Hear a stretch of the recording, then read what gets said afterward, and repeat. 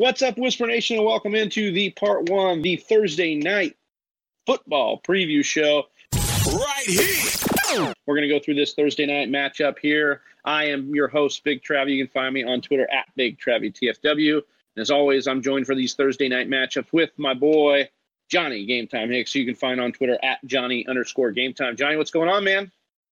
Dude, what's going on, man? Week 10 is here. Week 10 Thursday Night Football. And listen, I know what it looks like on the title card. I know what it looks like on the Thursday Night Football. It's like, I don't know if this is necessarily going to be the greatest football game that we've ever seen in our lives. And the answer is it's probably not going to be. But I'm going to get you pumped up for this, Travis, because I think that low-key, there are a lot of fantasy points to be had in this game. Yeah, the Freudian slip there. You're going to get us humped. You're going to get us pumped. Yeah. We're going to get it done, dude. This is the Thursday It's night a Humpty matchup. dance, do your dance to do the hump. No? So Tennessee hosting the Colts here. You know me, Whisper Nation. I got to move it along once Johnny starts singing, or else we'll be here all day. This is a 49.5-point over-under. You got Tennessee favored by only 2. This is a great divisional showdown. I'm actually kind of geeked for this game. I think it's going to be a good game.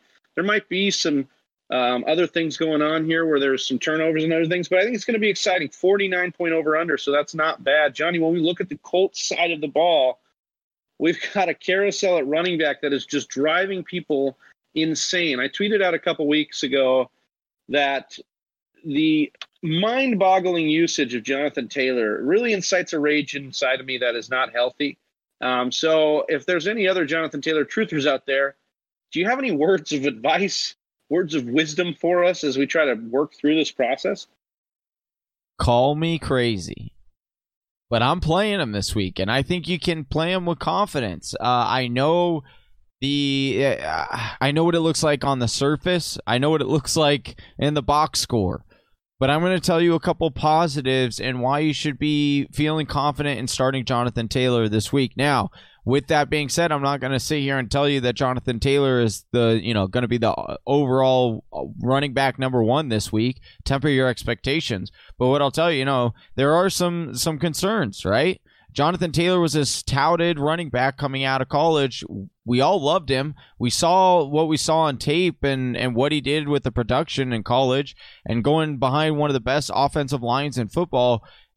And through 9 weeks, this is where we're at. 28th in yards after contact with only 151. That's not a lot. 2.5 yards before contact. That's pretty good for a running back. But yet, look at this, Travis. Only 2 broken tackles all year. He's only seeing 31% of a snap share. So I understand what you're also thinking. Maybe why would I want to start this guy if you're only telling me he's going to see 31% of snaps? Well, the key snaps is what he sees the money snaps, and that's the goal line work. Over the last few weeks, he is, if you look at week 9, he saw the only 3 running back red zone carries for the Colts. They have extreme confidence in him around the goal line. So I feel confident that the Jonathan Taylor will get in the end zone in this game because Tennessee is giving up the 9th most fantasy points to opposing running backs with 22.2 fantasy points per game on average. But here's what I really like, Travis, and this is why I feel more confident in him. Tennessee gives up the 6th most amount of explosive plays to running backs. Well, if you look at the Indianapolis Colts, Jonathan Taylor's the most explosive running back they've got. And so I fully expect Jonathan Taylor to have one of these games that we've kind of been looking for. And we know he's been banged up, but Frank Reich came out again today and said, hey, we have full confidence in Jonathan Taylor, even though it's not necessarily looking like it on paper as far as him getting it going, but they're going to continue to try to do it because they know the talent. But on the other side, Travis. What about... Yeah, I was going to say, what about Jordan Wilkins? Because he's gotten the carries when Jonathan Taylor's either fumbled or cooled down in these games. They've turned to Jordan Wilkins. I do think that Jordan Wilkins can be a RB3 flex option for you if you need bye-week fill-ins. There are a lot of teams. There are 4 teams on bye. 3 of those teams have running backs that are RB2 or better. So we know that they're in your starting lineup every week. And I do think you could do a lot worse than getting Jordan Wilkins in there. Like I said, the same parameters that I just stated for Jonathan Taylor are there for Jordan Wilkins, minus the touchdown. So, but the thing is Jordan Wilkins can break one of those longer ones. He's not the most exciting running back, but he can get it done. He's a plotter. So they're going to give him 10 to 12 touches and, behind a good offensive line, I could see him getting into the end zone potentially on a long shot, but he's going to get you at least a solid, 8 fantasy points. Nyheim Hines, though. I was going to say, what about when we look at Nyheim Hines? Because he's had games where he's popped off and then disappeared completely. 2 weeks ago, 2 touchdowns, similar to that week 1 with 2 touchdowns. Then he just disappeared the next week. Yeah, he's on average seeing about, anywhere from 5 to 8 total touches per week. So I don't feel confident in starting Nyheim Hines. We do know he does have that explosive playmaking ability, but if you're telling me that I've only got potentially 8 chances for my running back to try to do something, I would look elsewhere. I'd much rather go with Jordan Wilkins or Jonathan Taylor in this matchup. Anything in the pass catching, room here. We've got these wide receivers and T.Y. Hilton. Don't know if he's going to be back. Zach Pascal just kind of not being relevant enough. Phillip Rivers not really getting it to any of these guys. I think the only one we're looking at maybe is a combination of Trey Burton or Mo Alley Cox this week, Johnny. Yeah, it's wild because you look at the matchup and it's like, oh my goodness, look at this. Tennessee giving up the 4th most fantasy points to opposing wide receivers. So you're like, I want to start one of those wide receivers. And then you look at it and it's just a big mess. It's a big headache. And to be honest with you, I can tell you it won't be Zach Pascal. Well, now it probably will be Zach Pascal. But, he's supposed to be lined up against Desmond King, who is actually one of the league's best corners, according to Pro Football Focus. So I have a lot of confidence that it won't be Zach Pascal. I would bet if I had to go with a wide receiver here that it's either going to be Marcus Johnson or Michael Pittman. According to Pro Football Focus, Michael Pittman has actually the best matchup here against Malcolm Butler, who's giving up approximately 0.27 fantasy points per route ran. So I would probably lean that direction if you ultimately had to play a guy from this wide receiver group. But I think you absolutely nailed the nail on the head, Travis, in saying that you're going to go with the tight end position here. And I'm actually feeling confident in both Trey Burton and Mo Alley Cox. I think that you can start both of them, and I think that both of them will be good fantasy options, a good streamer for you this week. You've got Trey Burton running 52% of the routes ran in week 9, and then Mo Alley Cox, he ran 41% of the routes ran in week 9. You had Jack Doyle go out with a concussion. It's not looking like he's going to be able to give it a go. Do monitor Mo Alley Cox. He was limited in practice on Tuesday. He did not practice on Monday, but they were just walkthroughs. So tomorrow or Wednesday will be a big indication. I do expect him to go. If he doesn't, Trey Burton is an absolute smash. He would be a top 5 play for me at the tight end position because Tennessee gives up the 12th most fantasy points to opposing tight ends. And I want to leave it with this note, Travis.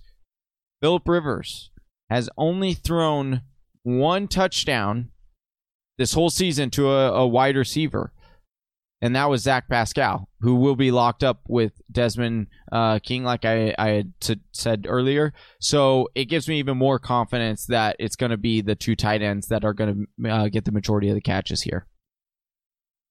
Yeah, and it's another reason why we're not really looking at Phillip Rivers, even in a nice, what looked like a streamable matchup. The guy just, every time he throws down the field, looks like he has to take a 10-step windup just to get it. And it's a 20 shock yards put. down And the it's field. a shock put. Yeah, exactly. On the other side of the ball, we have the Tennessee Titans, and we kind of know what we're getting with them each and every week. Walk us through Tannehill and your confidence there, and then kind of the rest of the pieces here. Some might not be too happy with me on this show, but I know that I would not start Tannehill this week. I know that he's been somewhat of a fantasy darling. We've said, pretty crazy and awesome stats comparing him to Pat Mahomes over the last year. And he's got explosive playmakers that I actually don't mind playing in this game. And And so you might be thinking to yourself, well, if you like all the playmakers, wouldn't you like the quarterback then? And I would disagree with that, and here's why. Ryan Tannehill has scored less than 22 fantasy points in 5 out of the last 7 weeks, Travis. And to pair with that, because I don't like just saying, oh, well, this guy's been good in the past, because that isn't a true indication, but I'll pair it with, because I think this is just enough to seal the case. Indianapolis has only given up over 19 fantasy points to the quarterback position one time this year. Do you want to take a guess at what week that was and who it was? Was it last week to Lamar? It was not. That would be what I thought. That was the first one. I was like, oh, it's got to be Lamar. No, Lamar actually only scored under 19. Gardner Minshew. It was Gardner Minshew week 1. He put up 26 fantasy points. So that was the most that any quarterback has ever put up, and it was Gardner Minshew week 1. So I do not feel confident at all in starting Tannehill in this matchup. I would put him on the bench. Tough matchup for Derrick Henry, but there's no way you're putting the big dog on the bench. Absolutely not. Indy, yes, I understand, 6th best run defense, against the run. They actually give up the number 1 fewest points to opposing running backs.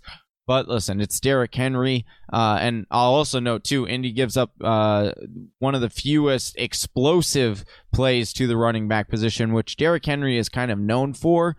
But once again, it's Derrick Henry. You're going to start your studs, especially at the running back position. A lot of people don't have the luxury to say, I'm going to sit a beast running back in a bad matchup. Don't get cute here. I'm starting Derrick Henry.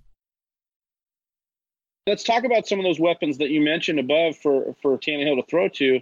A.J. Brown, Corey Davis, some of these guys that are there. Adam Humphries maybe getting back into the lineup here. And then, of course, the tight ends. How are you feeling about the pass catcher's outlook? Because this is a very vaunted Colts defense. Yeah, so I actually don't mind starting A.J. Brown in this matchup. I think he proved last week that you can still trust him in tough matchups. He's one of those wide receivers that him and Tannehill have a connection, and they'll make it work. And like we said, this game is going to be a close game. As a 49-point over-under, so there will be points scored.